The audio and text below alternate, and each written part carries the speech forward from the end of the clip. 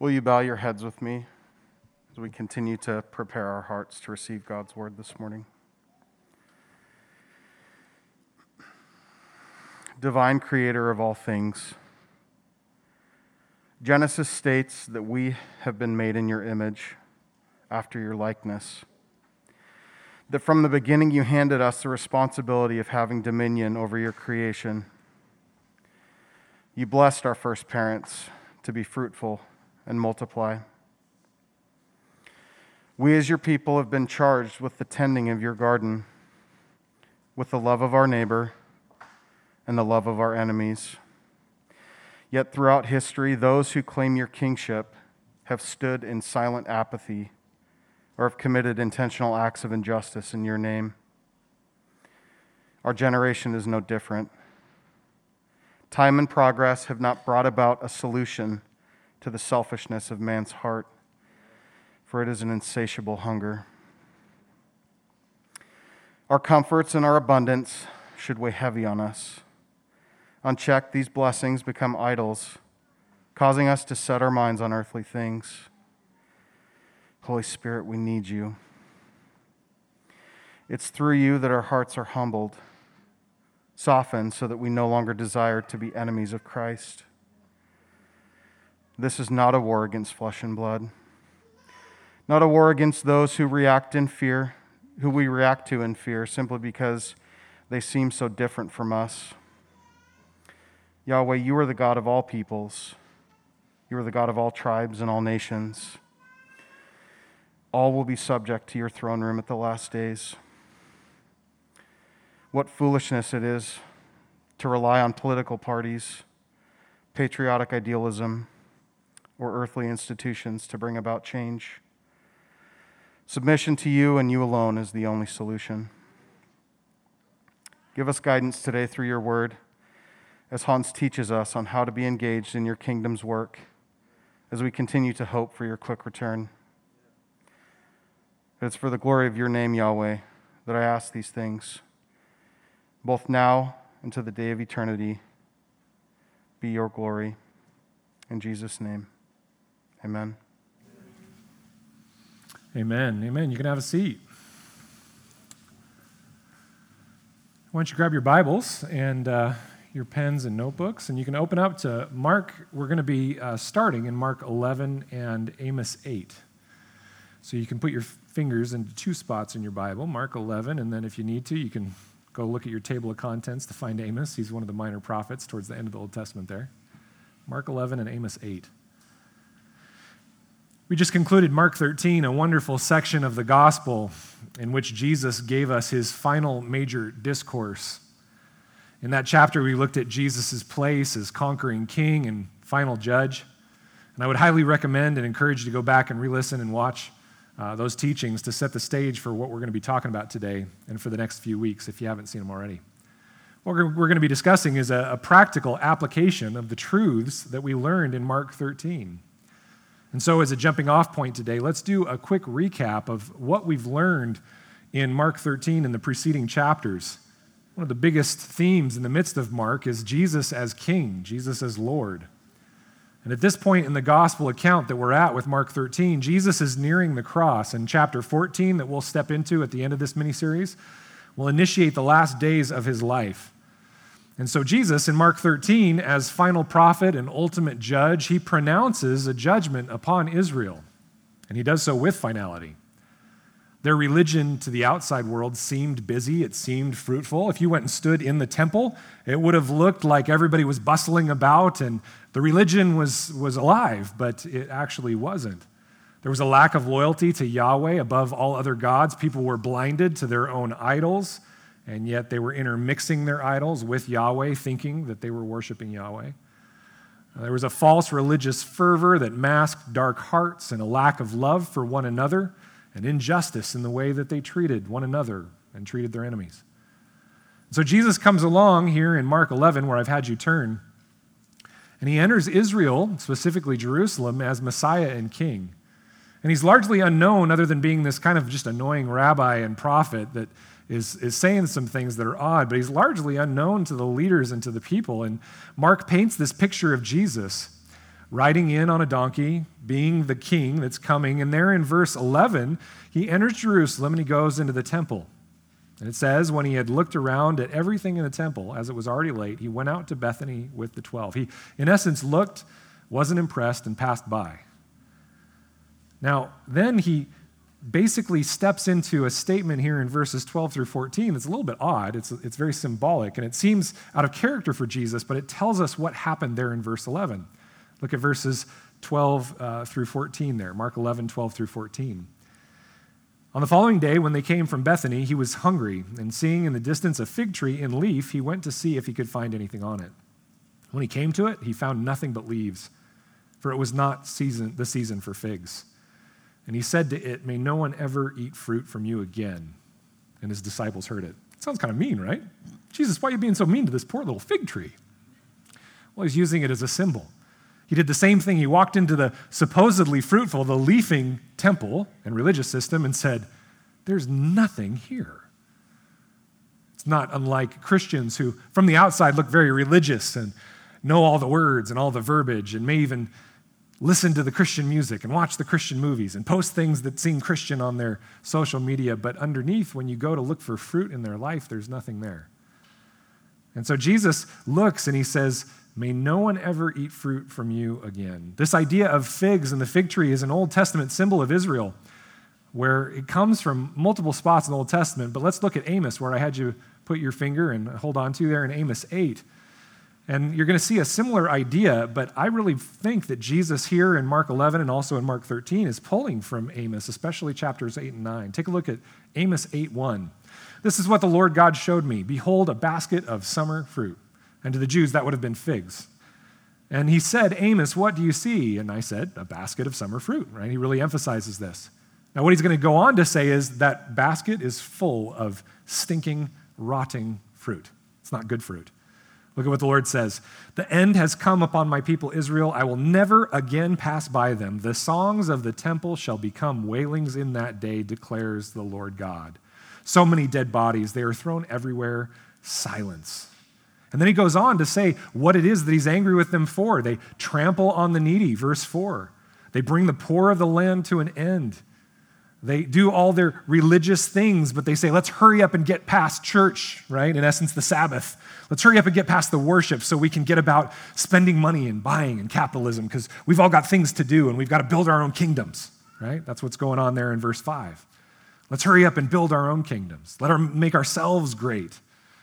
And then he says in verse 7, "The Lord has sworn by the pride of Jacob, surely I will never forget any of their deeds.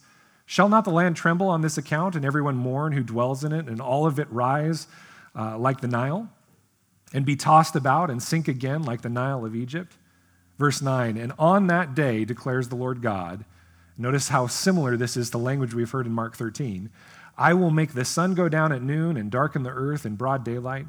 I will turn your feasts into mourning and all your songs into lamentation. I will bring sackcloth on every waist and baldness on every head. I will make it like the morning for an only son, and the end of it like a bitter day." And then if you skip forward to verse 1 of chapter 9, look at what he says is going to happen to the temple when he finally brings judgment upon them. "I saw the Lord standing beside the altar, and he said, 'Strike the capitals until the thresholds shake, and shatter them on the heads of all the people. And those who are left of them I will kill with the sword. Not one of them shall flee away, not one of them shall escape.'" In other words, when final judgment comes upon Israel for their lack of actually stepping into covenant with Yahweh, the temple itself will fall, and people will be dispersed. Well, this is what actually is happening, because in Mark 13, the prophet Amos foresaw judgment upon Israel if they did not repent and turn back to the Lord in fullness of heart, if they didn't get rid of their false religion. 120 years later, after Amos, partial destruction was brought by Babylon, and the people were even exiled, but the Jews returned to the land, and they rebuilt the temple. But then another 600 years later, so basically 750-ish years later, from Amos, Jesus appears on the scene and uses similar imagery as what's being described here in Amos 8. Israel would be destroyed, the temple would be leveled brick from brick, and this time Jesus pronounces a judgment of finality on Israel. He then uses that same imagery. If you go back to Mark 13, He uses the same imagery, this symbolic language of the idea of a fig tree. And he uses it at the end of chapter 13. Take a look at Mark 13:28 with me. From the fig tree, learn its lesson. As soon as its branch becomes tender and puts out its leaves, you know that summer is near. He's saying, hey, if you get my drift, things are about to happen. So also, when you see these things take place, and we've gone through in previous weeks what that's talking about, you know that he is near at the very gates. Now, Jesus uses this imagery of a fig tree putting forth leaves. And when it starts to do that, when you start to get into that season, verse 29 says, all the rest of Mark 13 that's been discussed will be near. But specifically, what's he talking about? What will become near? Well, we talked last week about that he is near. It can also be translated as it. And in Luke chapter 21, verse 31, a parallel text, he tells us the fullness of what it means. Luke 21:31 says, so also, when you see these things take place, you know that the kingdom of God is near. Everybody say kingdom of God. Jesus uses this imagery to say the kingdom of God will be near when you see these things take place. And as we've been talking about a ton, that happened, as I submitted to you the last few weeks, in AD 70. AD 70, in the temple destruction, the slaying of Jerusalem, the dispersion of the people, this was a fulfillment of what Jesus had been saying. And it was almost a nail in the coffin, if you will, a finality that the temple system of Israel was done with, and the new king, the Messiah, the new system with the new sacrifice had been enthroned and put in place. And this is what Jesus describes there in Mark 13:26 through 27. It says there, they will see the Son of Man coming in the clouds with great power and glory, and then he will send out the angels and gather his elect from the four winds, from the ends of the earth to the ends of heaven. In essence, you will have a king enthroned, and then you will have the subjects of that king draw others into his kingdom. And in this portion, Jesus is saying why all this is such a big deal. And this is imagery taken, as we've seen multiple times, and I've almost basically run this into the ground, but I'm going to show you again. This is from Daniel 7:13 through 14, and verse 27, a text you should become very well acquainted with. The vision that Daniel saw in Daniel 7, he says, I saw in the night visions, and behold, with the clouds of heaven, there came one like a son of man. And he came to the Ancient of Days and was presented before him, and to him was given dominion and glory and a kingdom, that all peoples, nations, and languages should serve him. His dominion is an everlasting dominion which shall not pass away, and his kingdom one that shall not be destroyed. And then verse 27, and the kingdom and the dominion and the greatness of the kingdoms under the whole heaven shall be given to who? To the people of the saints of the Most High. That's us. That's the church, those that are truly his. His kingdom shall be an everlasting kingdom, and all dominions shall serve and obey him. To summarize it, when Jesus came to earth, there were two very parallel miraculous works that occurred through the cross, the resurrection, and the ascension of Christ. First, we have the fact that Jesus was given over to the kingdom of darkness, and he was killed through the crucifixion. But as the Son of God, he proved himself more powerful and victorious, and death could not hold him, and he raised from the dead 3 days later, proving that he was God incarnate and the Messiah. He then ascended into the heavenly realm to take his place as the Son of Man, the one over whom all realms and dominions would obey and submit. And he was having authority over these various realms. But secondly, in that death on the cross, Jesus was the perfect sinless sacrifice. He was given for you and for me, and our sin was placed upon him as the sacrificial lamb that would take away the sins of the world. He died in your place and mine as a substitution, so that we would be seen as justified and forgiven in the eyes of the Father God. And as part of this forgiveness, we were reconciled to the Father through Jesus Christ by the Holy Spirit. And another way to say this, guys, is that we were brought into the kingdom of God as his citizens, born again into a new realm with a new king, our lives no longer our own, and given the Holy Spirit, which reveals to us a new way of living and serving God. And this is what was described in Mark 13:26 through 27, with the lifting up of Christ and the taking down of the sacrificial system and the temple that would be fulfilled in 70 AD by the Roman Empire. The people were dispersed, the city was leveled, the temple was destroyed, brick by brick.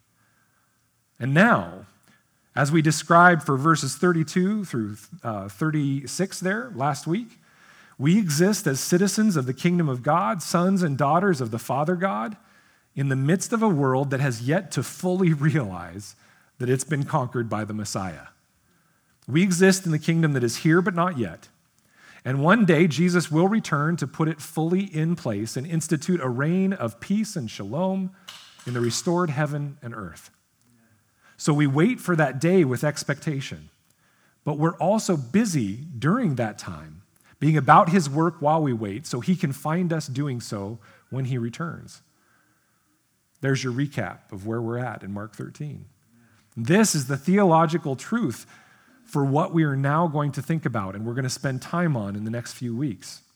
Because it's great, we hear this phrase, kingdom of God, Jesus is our king, we sing it in songs, we leave the doors, we go about our business. What does it actually mean for us to be part of the kingdom of God? What does it mean that Jesus is your and my king? What do we do as the kingdom of God when we're surrounded by a world in chaos and it seems as though the kingdom of God will never come? How do we act as the kingdom of peace with hope, obedience, and endurance in the midst of chaos? Well, I hope to give some food for thought on this over the next few weeks with today as the introduction. And so I've entitled today's sermon, The Call to be the Kingdom of God in the Midst of Chaos. The call to be the kingdom of God in the midst of chaos. And I pray, and I've been praying this week, that this would not be one more sermon where we go, great, we're the kingdom of God, yay, and we go about our business. But that we would truly ask the question, what does it mean to answer this call? To be the kingdom of God, not when Jesus returns, but right now while he's enthroned, awaiting his second return. In order to simplify it for ourselves, we've long held to the definition of a kingdom as three things. Can you guys remember what it is? It's a king reigning over a people. Everybody say it with me. A king reigning over a people. Three parts. Our belief, because it's what the Bible states time and time again, is that this kingdom began with Christ's enthronement and was fully implemented in the heavenlies and in the hearts of those that are truly Christ's as his Spirit was poured out, and it will be fully implemented into all the cosmos and creation at Christ's second coming. And so we have seen through history and even our own lives that when life is going well and there is little chaos, it's super easy to be a citizen of heaven, isn't it? Because everything's going your way, and therefore the king is good because he's doing everything whose way? My way. The king's way, right? But it becomes especially hard when suffering or trial or tribulation come, because that is where we find out if the true king actually rules in our life or if we do. In most of the New Testament, but especially Mark 13 and its parallel passages in Matthew 24 and Luke 21, Jesus gives this picture of the last things to the church to give them courage in time of difficulty. He calls them, and he calls us, to be the kingdom of light every moment of every day amidst the suffering and influence of the kingdom of darkness that we see going on all around us. It seems like it's going on even more than usual. And so one can immediately think of many of Jesus' words, but one of my favorites in this line of thinking is John 16:33. Jesus said, I have said these things to you, that in me you may have peace. In the world you will have tribulation. Do you guys totally claim that proclamation of Jesus? That's a promise that we wake up and today, Jesus, I know I will have tribulation. Thank you for your promises, right? But take heart. I have overcome the world. When you read the New Testament, there is pretty much no statement whatsoever that Christ's people will ever escape pain. None. Only in America could we dream up the idea that to be a Christian is to be comfortable. The New Testament says nothing about that. We hear these words and we love this idea of the kingdom, but what does this mean practically, especially in times like these, where everything is so mixed up and so chaotic and seemingly so hopeless? In an effort to answer that question, the next few weeks will be dedicated to giving us practical understanding of what it is to answer the call to be the kingdom of God in the midst of chaos. So let's begin with the reasons why we need this topical series right now. I want to give you some reasons first as to why I decided to kind of pause in the midst of Mark 13 and why I went to the elders and said, let's do this mini-series. First is this: the point of eschatology is to provide courage amidst chaos. Write that down. The point of eschatology is to provide courage amidst chaos.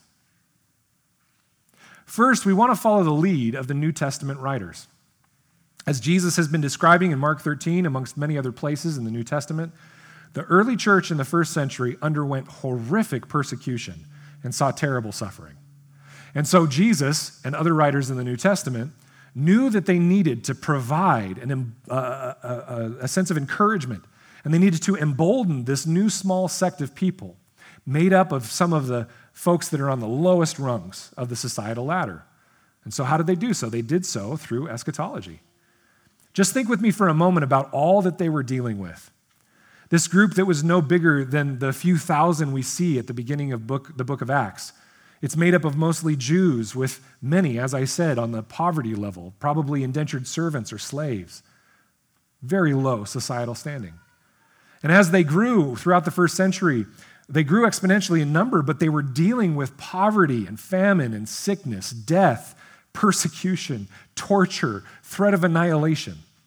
And what they needed was not false hope or misdirection. It wasn't more earthly power or standing. They needed courage to stand firm in the midst of all the chaos that they faced.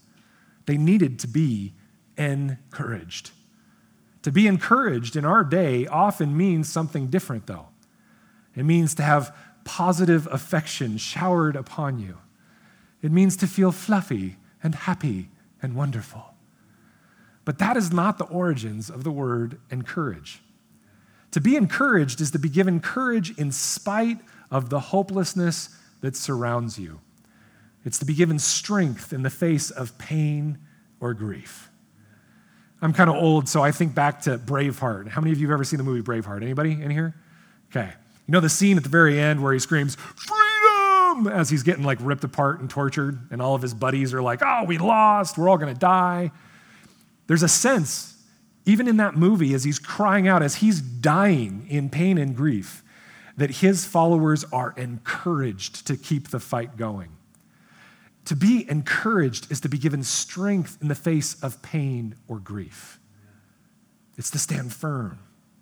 The authors of the New Testament, the leaders of the early church, including our Lord and King, knew that this ragtag band of believers needed to be given strength in the face of the pain that they faced. And that kind of strength does not come from speaking falsehood or painting things over to hide reality. It doesn't come from thinking that if we elect the right person or get the right person in place, we're finally going to have the perfect society. It comes from speaking truth and standing firmly on that truth no matter what comes. I was reminded recently by a very wise psychologist friend that a person of integrity does not ebb and flow to the circumstances around them. They decide what kind of person they want to be that reflects Christ in the midst of hard circumstances. And I'd say the same for a good church. A church of integrity does that same thing. What kind of church, dear friends, do we want to be? What kind of body of believers, what kind of Christians do we want to be, regardless of what is happening around us? This is the question we really need to ponder, considering all that we are dealing with. COVID, the state of our country, racial tensions that have overflowed into the streets, political tensions, the splintering of the church in America. These are not issues that will disappear anytime soon. Dear brothers and sisters, we are in a changed time and season, and it will likely not resolve in going back to the quote-unquote normal that we once knew. We're in a changed time. And so regardless of when Christ is returning, we can look to our Christian forebears that span 2,000 years and take on the courage to stand strong within the chaos just as they did. This is the message you see throughout the New Testament. And we unfortunately don't often see it because we're removed from it and often do not read it in its original context because we're looking for fluffy passages that make us feel the wrong kind of encouraged. But if we read it as a collection of letters given to the church for their encouragement in the midst of chaos, we start to actually see it for what it's worth. Look, for example, at just one example here in 2 Thessalonians 1:4. Paul, right at the beginning of that letter, says, "Therefore we ourselves boast about you in the churches of God for your steadfastness and faith in all your persecutions and in the afflictions that you are enduring." It makes our earlier reading of Hebrews 12, 1 through 3 make a ton of sense in this idea of enduring and suffering. "Therefore, since we are surrounded by so great a cloud of witnesses, let us also lay aside every weight and sin which clings so closely, and let us run with endurance the race that is set before us, looking to Jesus, the founder and perfecter of our faith, who for the joy that was set before him endured the cross, despising the shame, and is seated at the right hand of the throne of God. Consider him who endured from sinners such hostility against himself, so that you may not grow weary or faint-hearted." In most of Paul's writings, you see theology that leads to action as kingdom citizens no matter what comes your way. Encouragement to be God's people regardless of the circumstances. So we embark on this series discussing how to be the kingdom of God amidst chaos because it's what we have been taught to do so by our Christian origins in the New Testament. And Mark 13 was a great foundation for that, as we were called within it to hope, obedience, and endurance in the midst of suffering. And so that's the first reason that we're embarking upon this mini-series, because the point of the eschatology that we were in is to provide courage amidst chaos. But secondly, one of the reasons we're doing this is because the word warns about the need to endure amidst suffering. You might say, "Hans, why the word warn there? Why is it that the word warns about the need to endure amidst suffering?" Well, as shepherds, we know how easily we can all be caught up in the schemes of the enemy and fall away. Guys, in 10 years of ministry at this church, and in years before that, almost 2 decades of ministry at this point, including the time I was a lay leader, I've never, ever seen someone fall away in a fantastically dramatic sense where Satan shows up with a pitchfork and horns and there's smoke and fire and then somebody disappears. No, it's always very normal seeming. They just fall away. And you check in with them later and they're not following the Lord with the same passion. They're not serving the Lord's people. They've become the king of their own life, and it's very quote unquote normal. Satan works in these kind of ways. And when COVID-19 hit, one of the first things that various editorials and articles talked about on the internet was the fact that trial and tribulation winnows the church. It causes those who are struggling to become the stragglers at the back of the pack like gazelles, where the lion of the enemy comes to devour their faith. They get picked off. And this was a problem in the first century church, and it's a problem today in the midst of all that we're dealing with. And so the word regularly warns us to be watchful, to stand firm in the faith and endure. When the Bible says to watch, it's not saying stand and stare at the sky and wait for Jesus to come. It's talking about be at war, be on your guard, because he's coming. So don't get taken out by the enemy. Hebrews 3, verses 1 through 14 speak of this very clearly. Take a look there with me. Turn there in your Bible. It's in the New Testament towards the back. If you hit James, you've gone too far. Hebrews 3, verses 1 through 14. It says, "Therefore, holy brothers and sisters, you who share in a heavenly calling, consider Jesus, the apostle and high priest of our confession, who was faithful to him who appointed him, just as Moses also was faithful in all God's house. For Jesus has been counted worthy of more glory than Moses. As much more glory as the builder of a house has more honor than the house itself. For every house is built by someone, but the builder of all things is God. Now Moses was faithful in all God's house as a servant to testify to the things that were to be spoken later. But Christ is faithful over God's house as a son. And we are his house," notice this, "if indeed we hold fast our confidence and our boasting in our hope." Endurance. "Therefore, as the Holy Spirit says, today, if you hear his voice, do not harden your hearts as in the rebellion on the day of testing in the wilderness, where your fathers put me to the test and saw my works for 40 years. Therefore, I was provoked with that generation and said, they always go astray in their heart. They have not known my ways. as I swore in my wrath, they shall not enter my rest. Take care, brothers and sisters. In other words, be warned. Take care, brothers and sisters, lest there be in any of you an evil, unbelieving heart, leading you to fall away from the living God.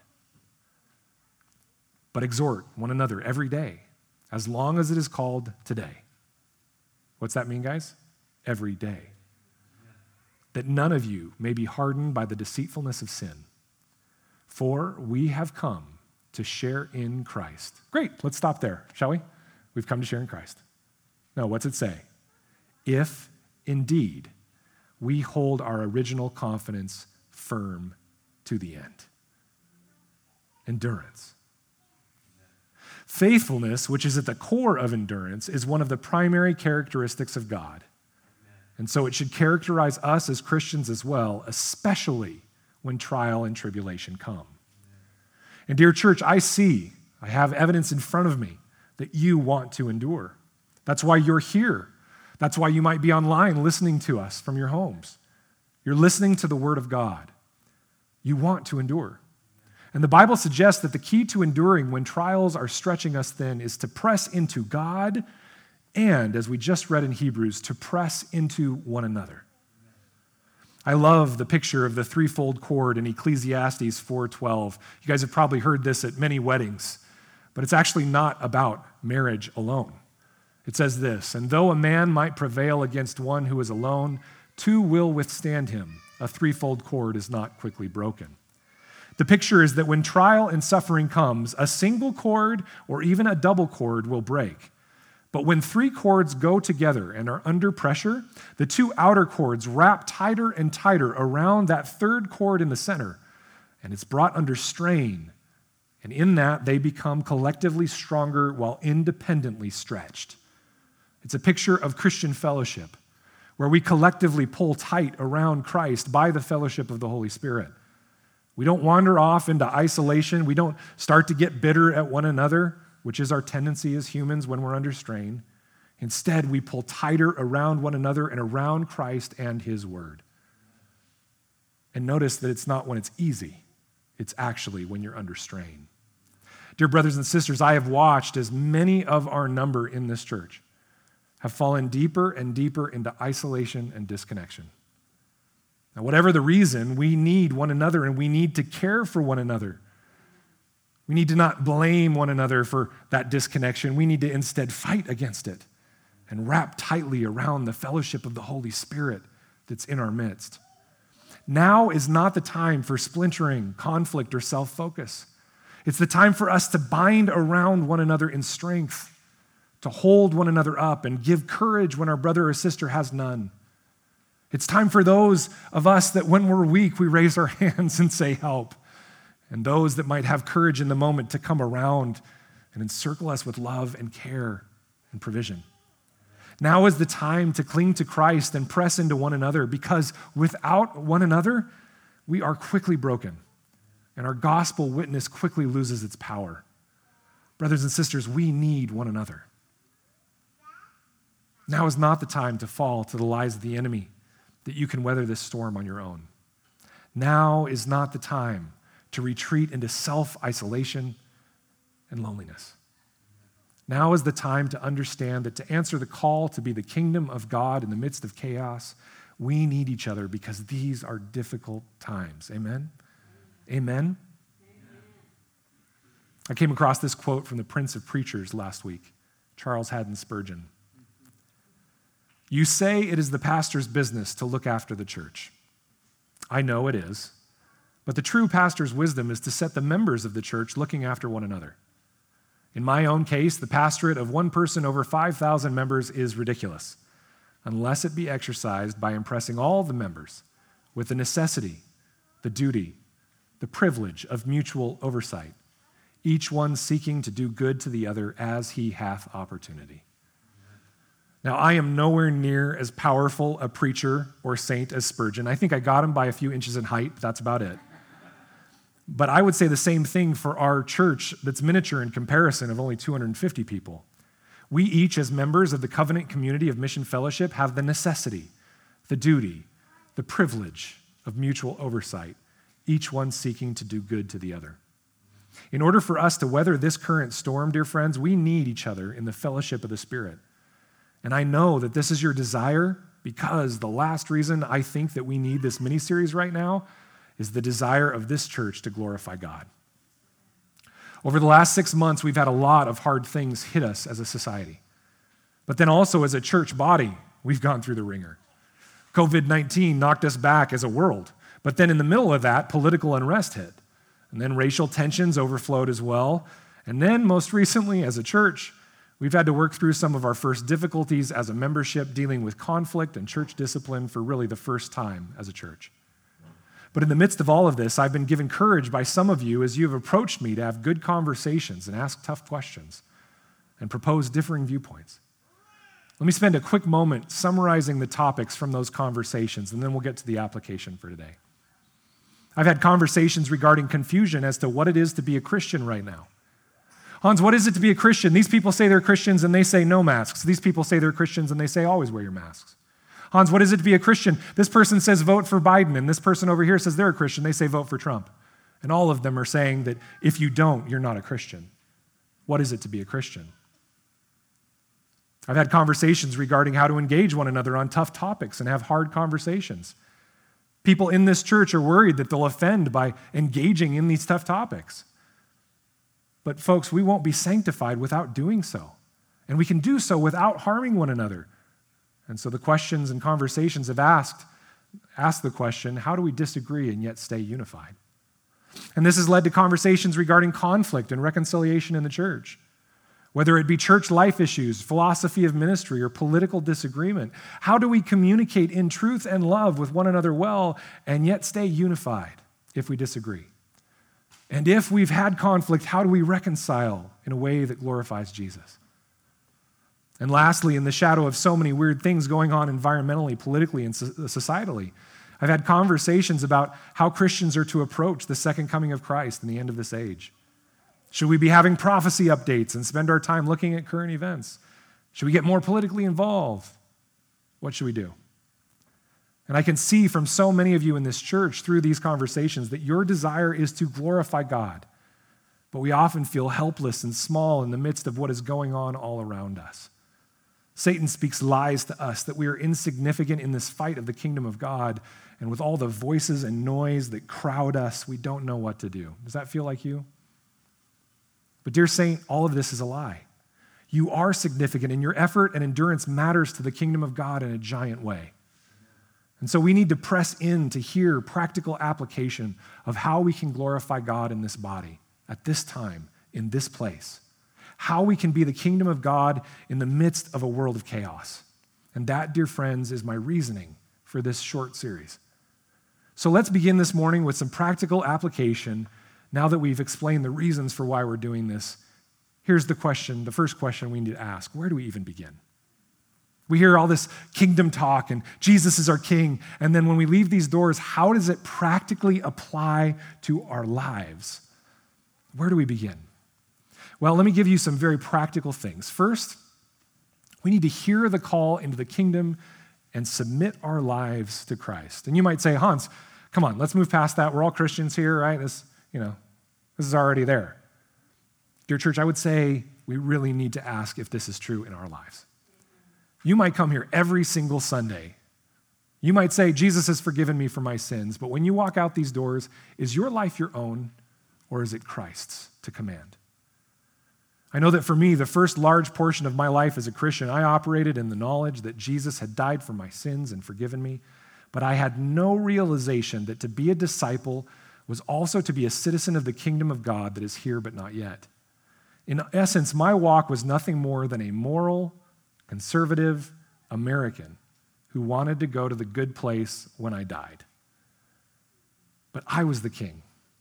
He was simply my servant that got me to where I wanted to go.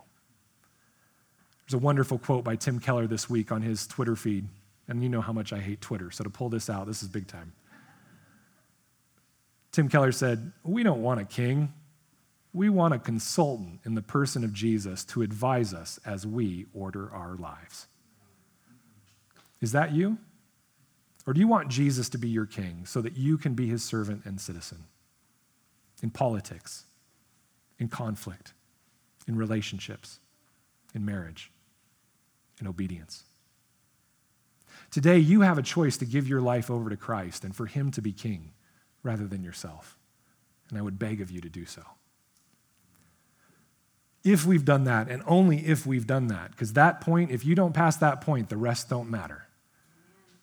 But secondly, we need to recognize our role within the kingdom. For most of us, we're not going to be quote-unquote heroes of the faith. I don't know about any of you, but I don't have any plans on having crusades for 10,000 people in the next year. Any of you? I wish we did, right? It'd be great if we had somebody who did that in this church, but many of us are not going to be those quote-unquote heroes.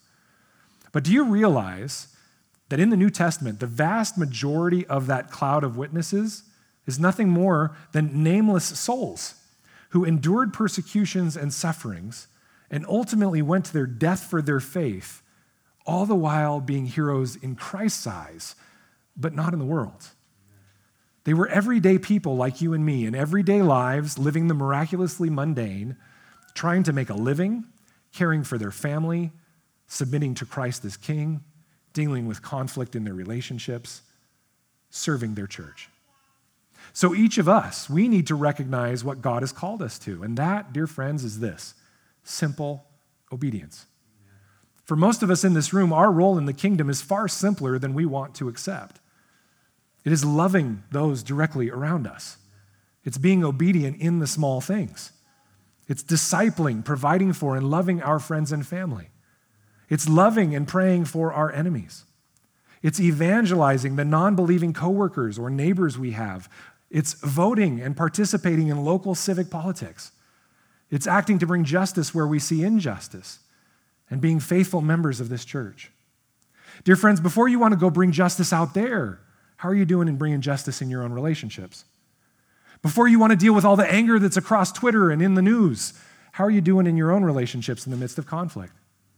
Before you want to get the politicians to get along, how are we doing in our marriages and with our kids and with our friends and in the midst of this church?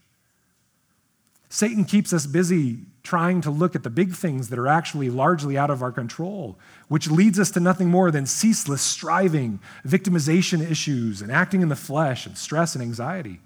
He tells us that we need to solve all the world's ills, while blinding us to the fact that the greatest impact we can actually have is just simply loving those in our friendships, families, church body, and neighborhoods right in front of us, being good stewards of what he has given us. And so, number 3, dear church, is that to be part of the kingdom, we need to act on what we can control and accept what we cannot. Act on what we can control and accept what we cannot.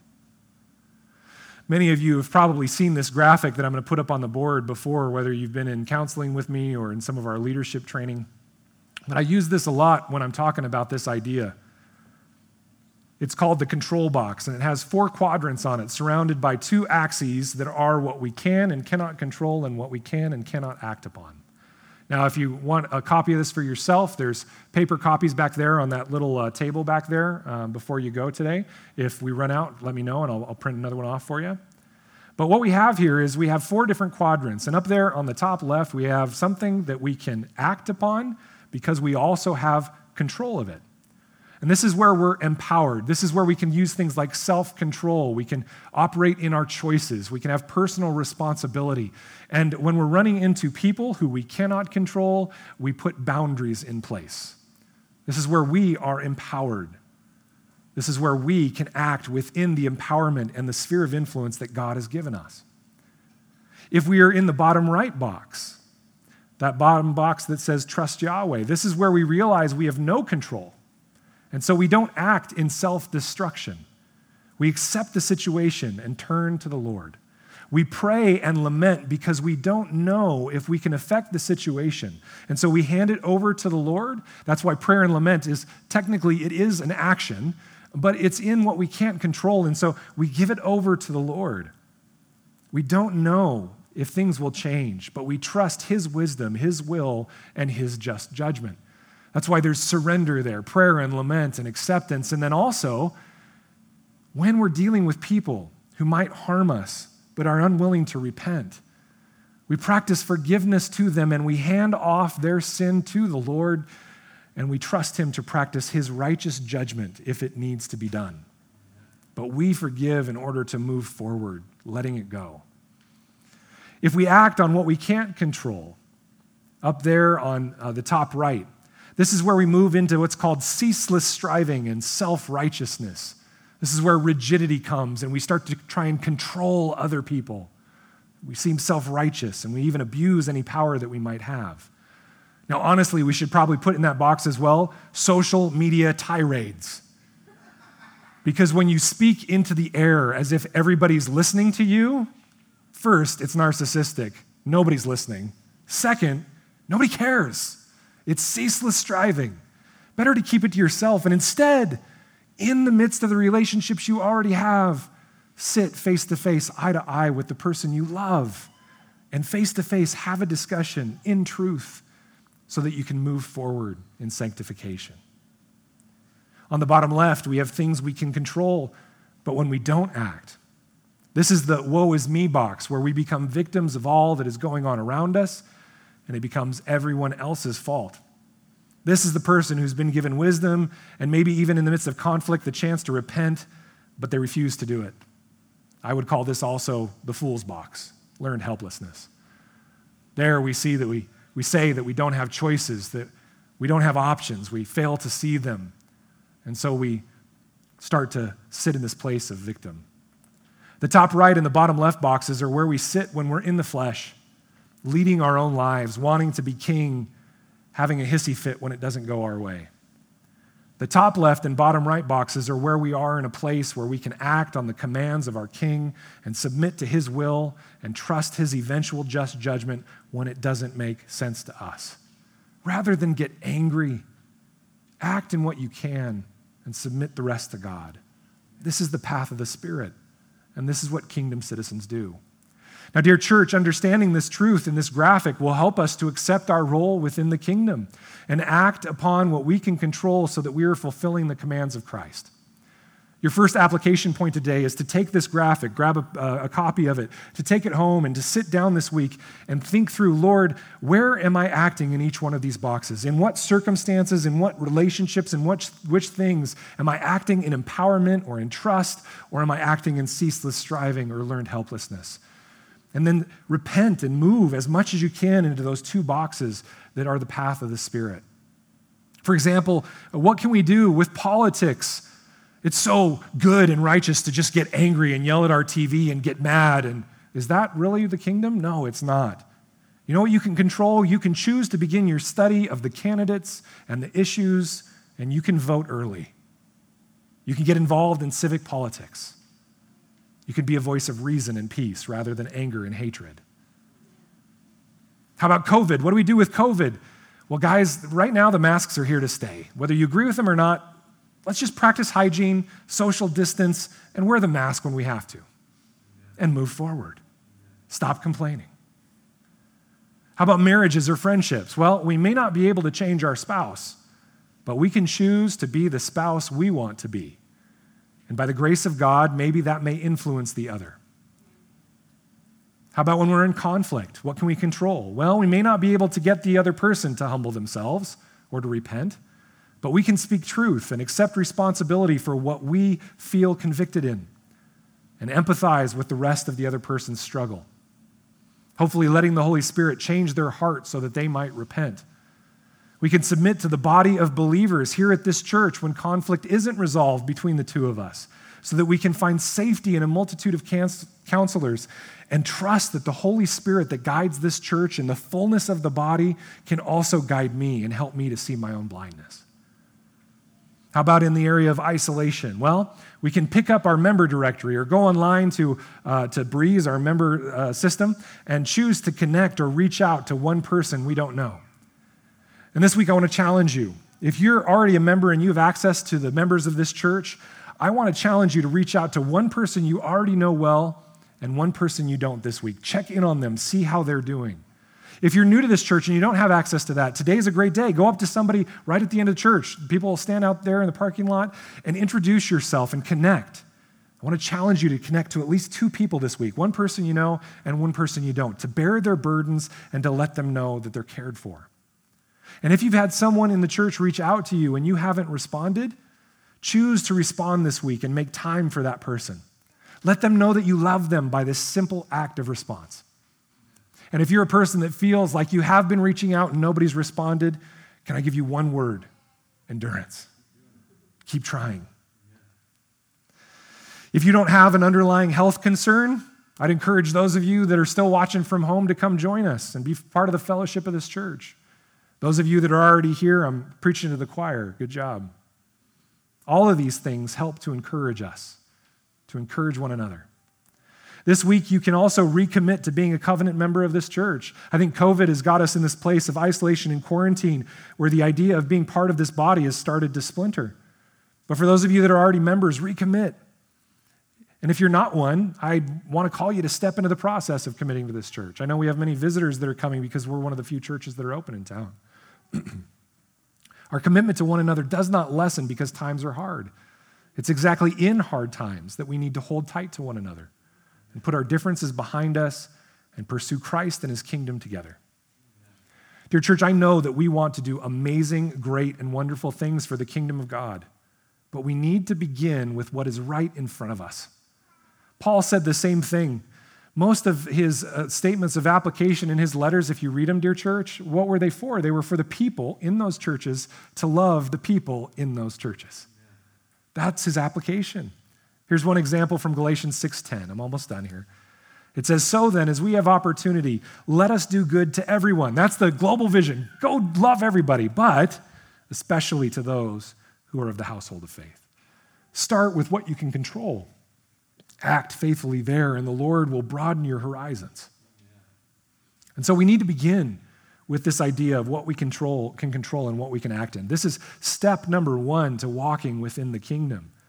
We need to hear the call into the kingdom, recognize our role in the kingdom, act on what we can control, and then lastly, we need to endure in faithfulness. Endure in faithfulness. We are only defeated by our environment and the enemy when we choose to give up. We are only fully disconnected from one another when we choose to give up. If we claim to be Christians, we are claiming that we follow the example of perseverance and endurance, even in the face of crucifixion and separation from the Father. We follow the one who is the height and example of courage, faithfulness, and endurance. Endurance is a choice to set our mind on the truth of the kingdom of God, which transcends and surpasses any suffering that we could be facing. And so as we continue in this teaching series based off of Mark 13, about the call to be the kingdom of God in the midst of chaos, we will see how to act in what we can control with regards to hope, obedience, and endurance. And we will be called to be a local outpost of faithful citizens in the kingdom of God. So, dear brothers and sisters, as we embark on the next few weeks, let's answer this call together. Amen? Amen. Amen.